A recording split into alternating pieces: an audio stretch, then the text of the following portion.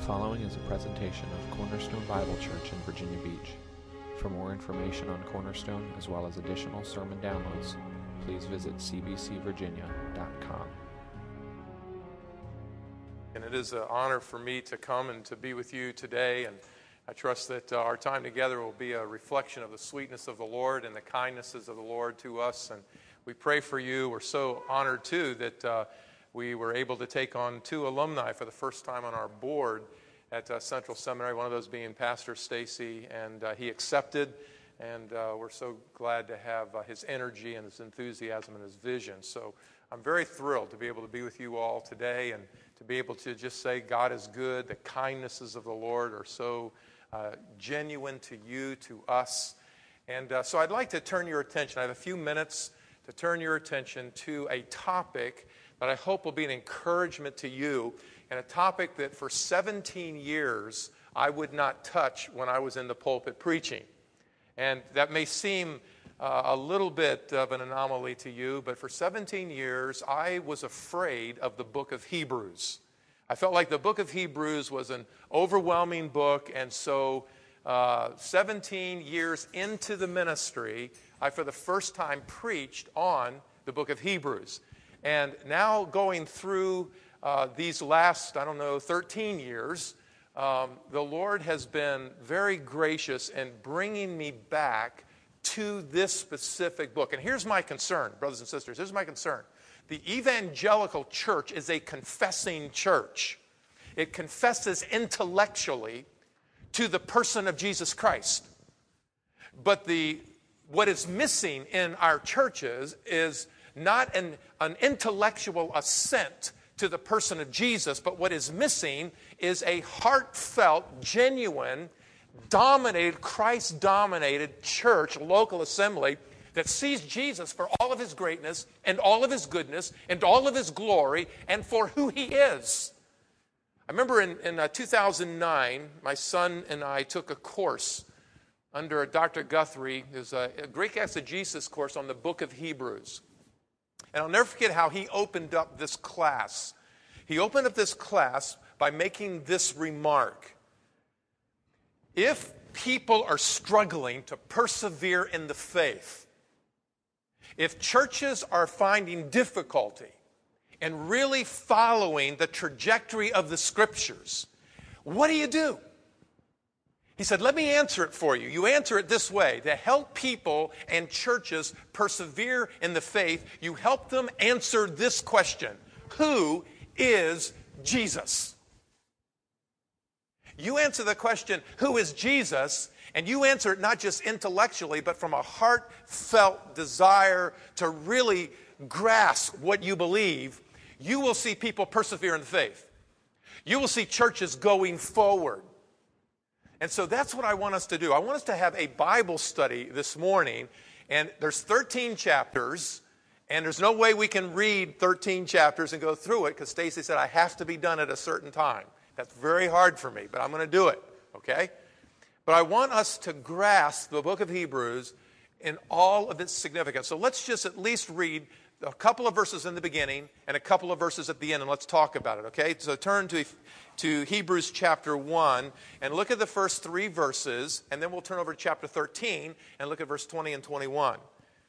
Verse 1 says, God, after he spoke, I'm reading from NASB, God, after he spoke long ago to the fathers and the prophets in many portions and in many ways, in these last days has spoken to us in his Son, whom he appointed heir of everything, and through whom also he made the eons. And he is the radiance of God's glory. And he is the exact representation of his very nature. And he upholds all things by the word of his power. And he has made purification for our sins. And he sat down at the right hand of the majesty on high.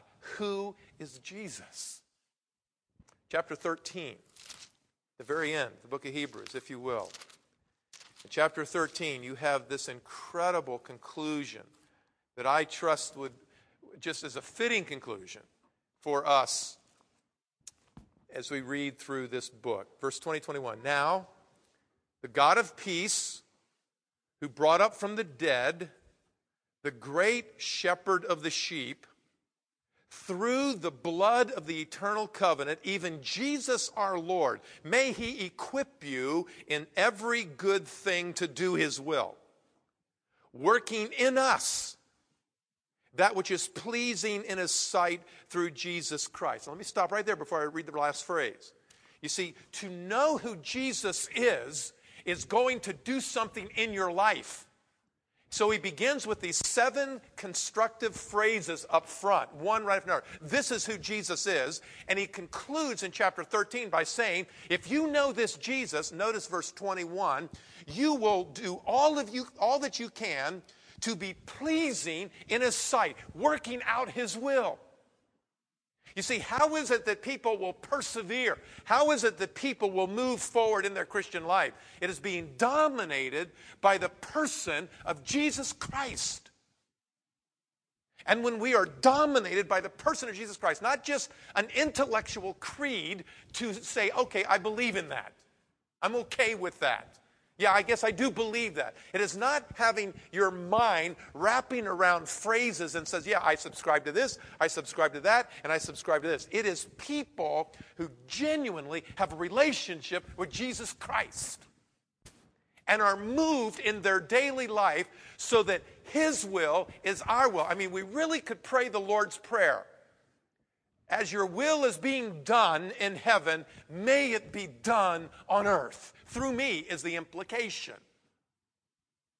So when I look at Hebrews, let me run real quickly with you through the argument of Hebrews, because basically what is happening is there are Jewish believers who have embraced Christianity, who love Jesus, and now they're starting to have second thoughts about their walk with Christ, about their life and their religious demeanor of life, if you will, because really you look over and there's the temple, and every day there's the sacrifices, and there's the Levitical system, and Moses is part of the heritage, and Christianity is what Jesus says, God is spirit, and they that worship him must worship him how? In what? Spirit and in truth. Okay, so here's all the things, the rituals, and the system, and Christianity is over here, and it doesn't have all this, and so now they're looking back and forth. And so the book of Hebrews is not a theological treatise. It's not a systematic theology. The book of Hebrews is a letter. It is a letter from an author. We don't know who wrote it. We don't know all the circumstances that surround it. What we know is this man who wrote the book of Hebrews was consumed with the people to whom he is writing, that they be dominated by Jesus Christ. So then at the very end in chapter 13, they're doing his will. They want to please God.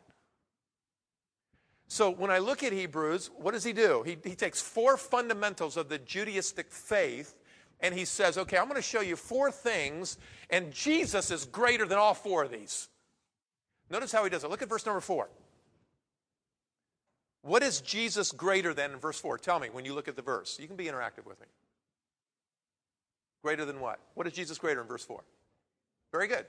Then angels. You say, and angels, that doesn't even compute with me today. Well, let me just give you a little bit of historical background about angels and Jews. Couple of things. When the Jews translated the Old Testament scriptures, and they came to a little phrase in Genesis and in Job, B'nai Elohim, sons of God, they translated in their text as angeloi theou, angels of God. The sons of God are angels of God. These individuals believed that these angels were created from some fiery substance, like a blazing light. They didn't eat, they didn't drink, they didn't procreate. They were eternal beings.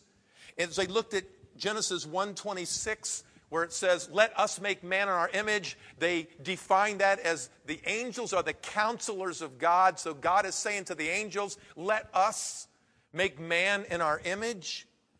They believed 200 angels controlled the movement of the stars. One special angel controlled the succession of days and months and years. A mighty angel was in charge of the seas. Other angels superintended the dew, the rain, the snow, the thunder, the lightning. Other angels were wardens of hell, torturers of the condemned. There were recording angels that wrote down every word man spoke. There's the angel of death. There were guardian angels for every nation in the world. There were protecting angels for every Jewish baby that was born into the world. There are so many angels that one rabbi writes, I believe that even every blade of grass has its own angel. This is their thinking, so that you can see the divide between the Pharisees who upheld this and a small, radical, rich few called the Sadducees who denied that. So the divide is incredible. But the majority of the Jews subscribe to the angels as being the counselors of God. So now what does he say in verse 4? He says that Jesus has become so much better than the angels, and he's inherited a more excellent name than they. And he takes a catena of 7 Old Testament passages and shows you how Jesus is better than an angel. Verse 5, why, to which of the angels did he ever say, you are my what? My son. Think of that. Or, and again, I will be a father to him, he will be a son to me. So, to which of the angels did the Father ever say, son? Verse 6, and again, he brings the firstborn into the world. Speaking of Jesus, the Father brings the firstborn in the world. Now, this may be at the incarnation or maybe the second coming. It doesn't matter which you take.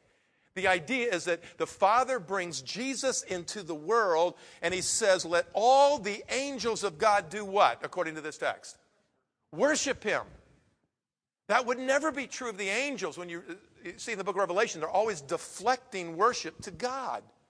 Thirdly, verse number 7, and of the angels he said, who creates his angels winds and his ministers a flame of fire, but of the Son he says, your throne, O God, is what? Forever and ever. Angels are created beings, it says in the text of verse 7. The Son is sitting on a throne. He is forever and ever. You see the contrast. You could go through all of this catena of things. Verse number 10, and he makes it clear about eternality. And you, Lord, in the beginning, you laid the foundation of the earth. The heavens are the works of your hands. They will perish. You remain. He's creator. He is sustainer. He is eternal. Everything else temporary. All heavens and earth, they will one day perish. And then lastly, verse 13 and 14, notice the contrast here. To which of the angels did he ever say, sit at my right hand until I make your enemies a footstool for your feet? Are not they, the angels, all ministering spirits sent out to render service for the sake of those who will inherit salvation? What you have is the Son is sitting. His work is done. And notice where he is sitting. He is sitting, according to this text in Psalm 110, he is sitting at the right hand of the majesty on high, chapter 1, verse 1 and 2. He's sitting at the 3. He's sitting at the right hand of the majesty on high. The angels are all worshiping and serving. The greater is sitting. The lesser is serving. So now the question comes in verse number 4 when he said, he has become so much better. And this is where those who do not believe that Jesus is eternal, though you have this incredible catena of Old Testament texts, they will take this idea and say, aha, see, Jesus is not eternal. He became this. He wasn't always that. That's the whole purpose of chapter 2. The whole purpose of chapter 2 is to tell us why Jesus became something. Notice, if you will, let's skip for time's sake all the way to verse number 9. And we see him, that's Jesus, who was made, and this is the way that it ought to read, for a little while lower than the angels. He became, for a little while, lower than the angels. Why?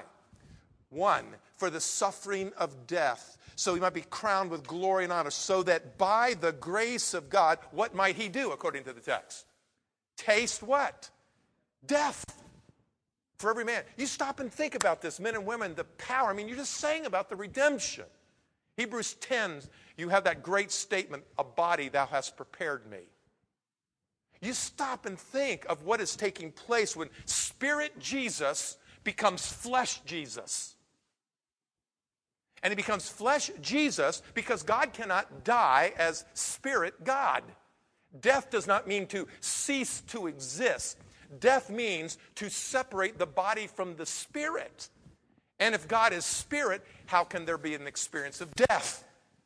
So he comes and takes a body and experiences death. Philippians 2 said even the death on a cross.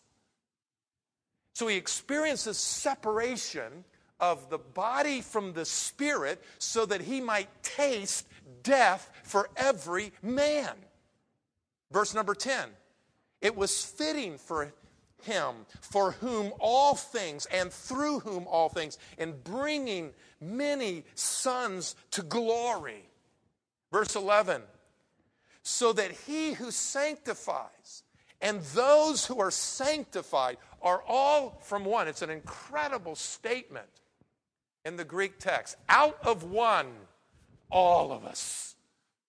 Meaning the believers are totally united together because of the death and cross work of Jesus Christ.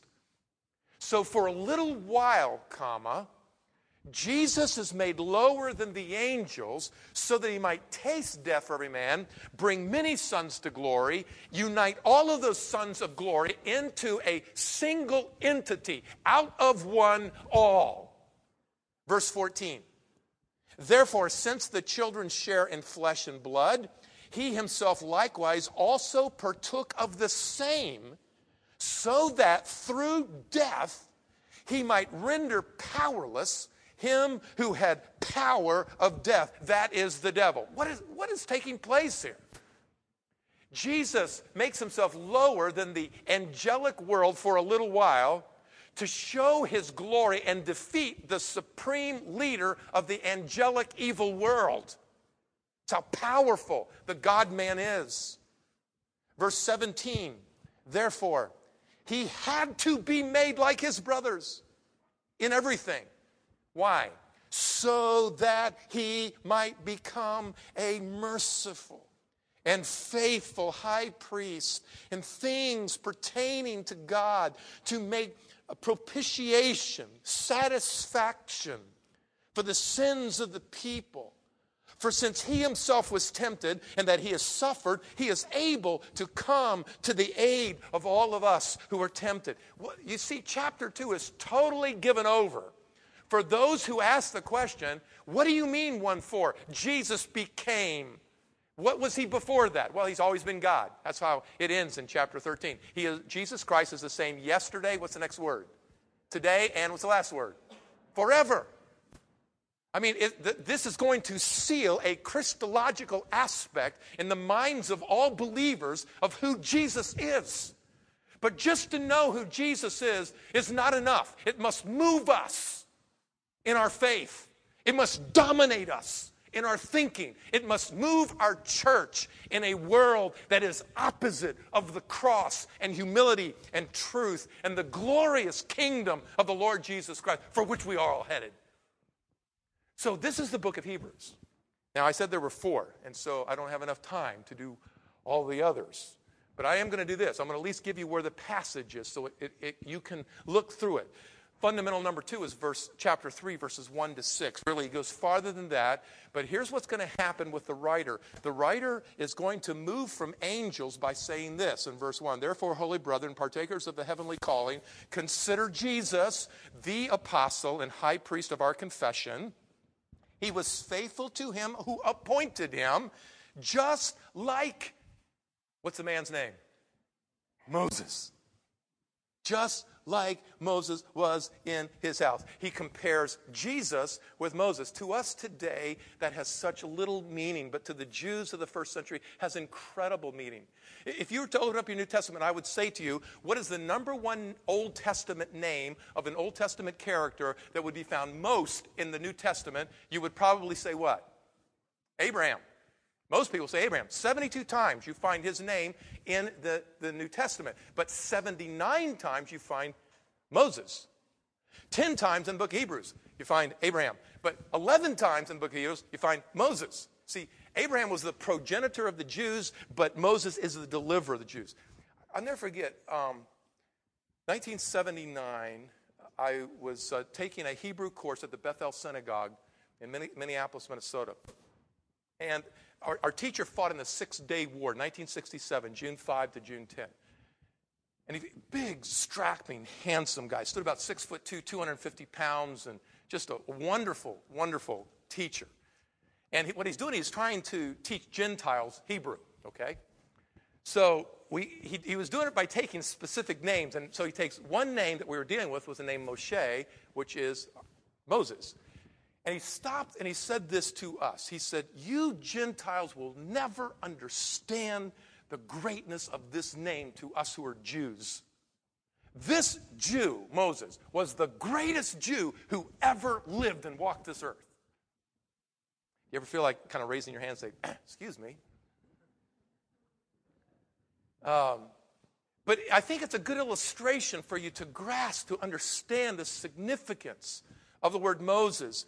And notice, he's compared here, but notice in verse number 3, for he has been counted worthy, Jesus, has been counted worthy of more glory than Moses. Moses is subordinated to Jesus. He's compared to Jesus in verse 2, now subordinated to Jesus in verse 3, now contrasted in verse 5 and 6. Moses was faithful in all of his house as a servant. That's a direct quote from Numbers 12:7. This word servant is the only usage of the word servant in the entire New Testament. It is a word that means a free man who works for a superior by reason of his own will.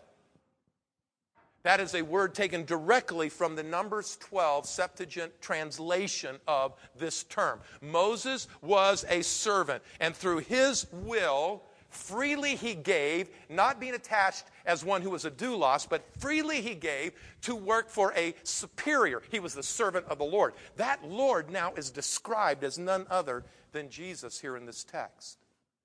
Verse 6, Christ was not a servant. What does this text say in verse 6? He was a what? He was a son.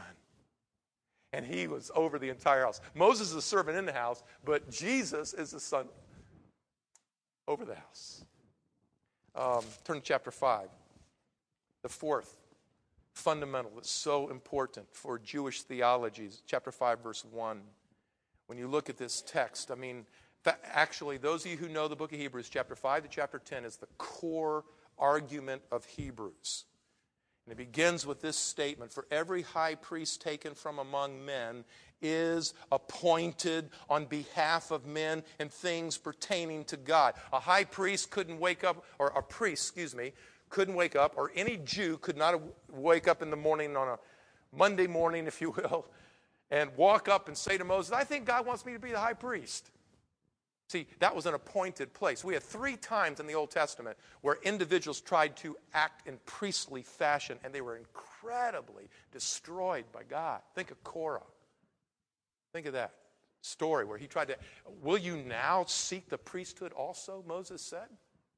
Think of Saul in 1 Samuel 13 where he is going to offer, and Samuel comes later and says, what did you just do? God rips the kingdom from you. Or King Uzziah in 2 Chronicles 26, where King Uzziah is confronted by Azariah and 80 priests, said, you cannot come in here and offer like a priest. This is not for you. And he got so angry, and immediately leprosy broke out over him. You see, when you read 5:1 and you have this background in your mind, no priest ever takes the position on his own. Every high priest is appointed in behalf of men. This is such an amazing statement that we see here taking place. Look at chapter 7. Skip over to chapter 7, verse 11. Now, if perfection was through the Levitical priesthood, if you could be perfect through the Levitical priesthood, for on the basis of it the people received the law, what further need was another priest to arise? In other words, if the high priest in the Old Testament was good enough to accomplish whatever needed to be done for your holiness, I mean, we didn't need to go any farther. Verse 14. But it is evident that our Lord descended from the tribe of Judah, a tribe of which Moses never spoke anything about. I mean, all of the priests had to be born under Aaron. They had to be Levites. And out of all of these Levites, a priest is going to be chosen by God to be high priest. But to have a priest come from Judah, the tribe of Judah, why? It's not in the Old Testament. It's not in the law. So he's building his argument. And the argument's an amazing argument. Verse 23, chapter 7. For former priests, on the one hand, existed in great numbers. Why? Because they were prevented by death from continuing. So why did he keep having high priest after high priest after high priest after high priest? Because they kept dying. All right? But Jesus, on the other hand, because he continues forever, holds his priesthood permanently. Therefore, he's able to say forever. You just go through the text. Brothers and sisters, I mean, it is so exciting to go through this text and be challenged by what the writer is saying, the greatness of Jesus over angels, the greatness of Jesus over Moses, the greatness of Jesus over the entire Aaronic priesthood, especially the high priest. And if that's true, in other words, if Jesus came from the tribe of Judah, of which Moses spoke nothing, guess what's going to have to be the final fundamental of the faith for Judaism? Turn back to chapter 7 if you're there, and look at verse number 12. For when the priesthood is changed, of necessity, there has to be a change of what? Of the law. If the law says only from Aaron, and you got another high priest coming outside of Aaron, something's going to have to take place. So he spends his time from chapter 7 to chapter 10 talking about the law. It is an incredible statement. Look at verse 19, just the first phrase of verse 19 of chapter 7. For the law made nothing what? Perfect. Look at chapter 10, quickly. Chapter 10.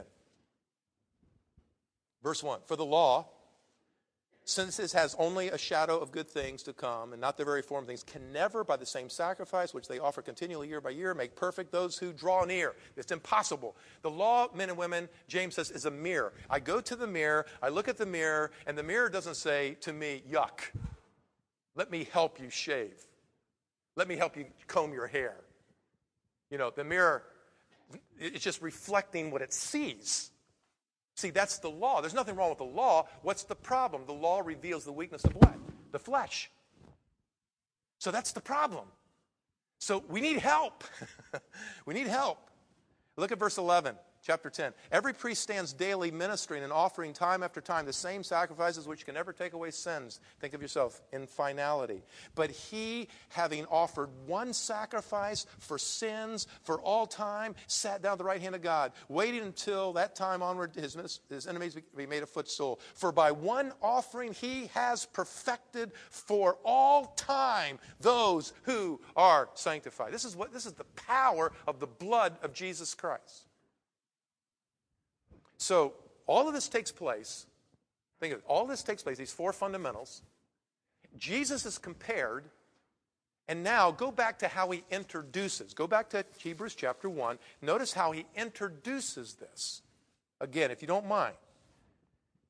Chapter 1, verse 2. In these last days, he's spoken to us by his Son. Notice, whom he appointed heir of all things. In chapter 2, verse 15, he said, he has not committed the future world to angels. He's committed it to his Son. He's thinking of anticipation of the kingdom. The kingdom's all about the Son.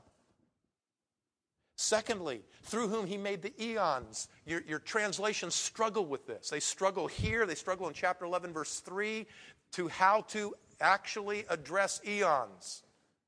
And so the more you'll see some that talk about worlds. That doesn't even make sense. Talk about universe. That's okay. But it's not deep enough because he's talking about more than just the physical apparatus that you see around us. It's also including the epochs of time within each historical period of time. He's in control of all of this.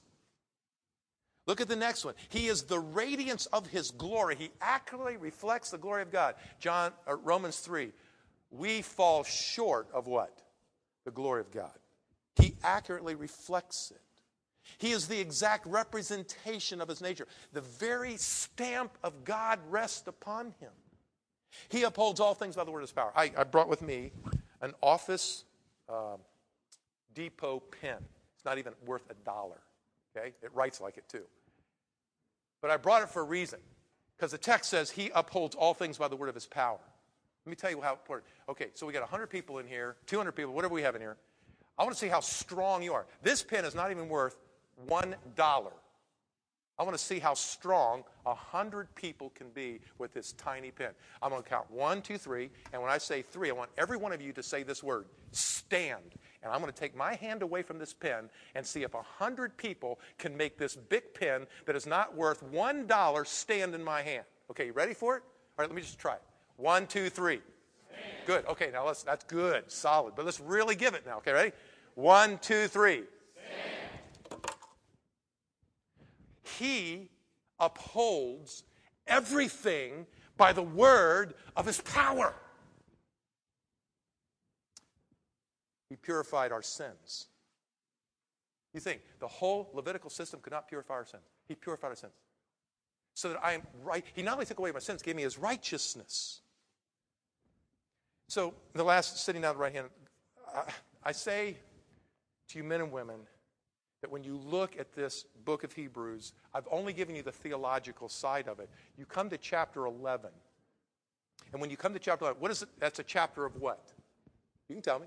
It's faith, a chapter of faith, is it not? And when you look at faith, you look at the way that God demands people to live. In other words, if you really believe that Jesus is God, if you really believe his word, if you really believe that he is who he said he is, then you are able to live your life on a different plane. In fact, verse 6 tells us, without faith, it's impossible to please him. You cannot please him unless you take him at his word. We live by circumstances. We live by feelings. We live by events of life. And Hebrews is a book that is pulling us out of our culture and out of ourselves and out of our homes and saying, listen, if you're really dominated by God, live like it. It's an issue of faith. By it, the elders obtained a good report. Verse 3, by faith, we understand how the words were framed by the word of God. The worlds, the eons were framed by the word of God. Look at verse number 24. By faith, Moses, when he was grown up, refused to be called the son of Pharaoh's daughter, choosing rather to endure ill treatment with the people of God than to enjoy passing pleasures of sin, considering the reproach of Jesus greater riches than everything in Egypt. Verse 12, therefore, or chapter 12, since we have such a cloud of witnesses around us, abandon every encumbrance. You know, people say, well, this isn't sin. Men and women, that's not the issue. Abandon anything that holds you back from going hard after Jesus. And also, don't forget the sins that easily entangle you. Run with perseverance the race that is set before you. Verse 2, fix your eyes on Jesus. You turn to chapter 13, and he ends with this whole staccato-like, I love it. All right, if you want to really see what this is like going hard after Jesus, then you're going to love the brothers, verse 1. You're going to show hospitality, verse 2. You're going to remember the prisoners who, are, for Jesus' sake, are in prison, verse 3. You're going to be pure because marriage bed is undefiled. Marriage is a wonderful thing. You don't have relationships outside of the marriage bed. Verse 5. Notice, you will not go hard after money. You go hard after Jesus. In fact, Jesus so satisfies you, he'll never depart from you. He'll never leave you, so you'll be satisfied with Jesus. Verse 7, you're going to imitate the faith of your leaders. 8, 9, and 10, the doctrine of Jesus you'll cling to. On it goes. And then he comes to verse 20. The God of peace, who brought it from the dead, the great shepherd of the sheep, through the blood of the eternal covenant, even Jesus our Lord, may he equip you in every good thing so that you might do his will. Working in us. I'm so thankful for that. What is pleasing in his sight, through Jesus Christ, to whom be the glory forever and ever. Amen. A message came to the captain of the ship, and these are the words the captain received. Quote, "Alter your course 10 degrees south." The captain replied, quote, "I will not. You alter your course 10 degrees north." Answer, "Sir, I ask you again. You don't have much time. Alter your course 10 degrees south." Captain, this is the captain speaking. This is a battleship. Alter your course 10 degrees north immediately. Answer, "Sir, this is a lighthouse. Alter your course by 10 degrees south." That's Hebrews. That's the rock. Your course must be set by the greatness of Jesus. This is not an intellectual game. This is a passion. This is a pursuit. And this is the direction for you, for me.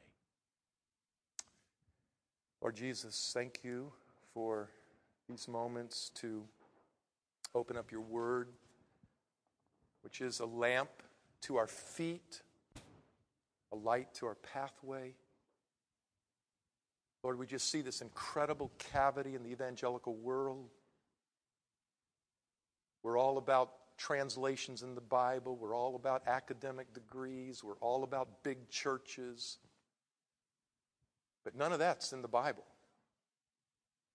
But what is here, Lord, is people who really come face to face with Jesus. We have many people sitting in our churches that are intellectual Christians. They're intellectual Christians. But Lord, you didn't die for our brain. You died for the wholeness of who we are. And as we sang just a few moments ago, 10,000 reasons. Lord, I just come to you and I pray that we'll see these reasons to bless you, to glorify you, to go hard after you. We will not be stuck in the quagmire of life and sin and get into the quagmire, well, it's okay to do this or to do that because it's not really sin. When, Lord, we need to really focus our eyes on Christ alone. I need this as a preacher. I need this. I need you to straighten out my thinking and my life and the course and direction. I need you to dominate my heart. I need you to do that here with these people. You are looking for people whose hearts are loyal to you. Lord, I pray that that'll help us see that moves us to do your will. Thank you for the book of Hebrews. Thank you for this rock of truth and the greatness of Jesus. Thank you for this church. Thank you for Pastor Stacy. What a joy. I pray that you'd use him powerfully. I pray that as this church moves out of this place of 11 years, they will move out ready to move, not to sit, but to move. I thank you for how you're working. We love you today, Lord, in Jesus' name.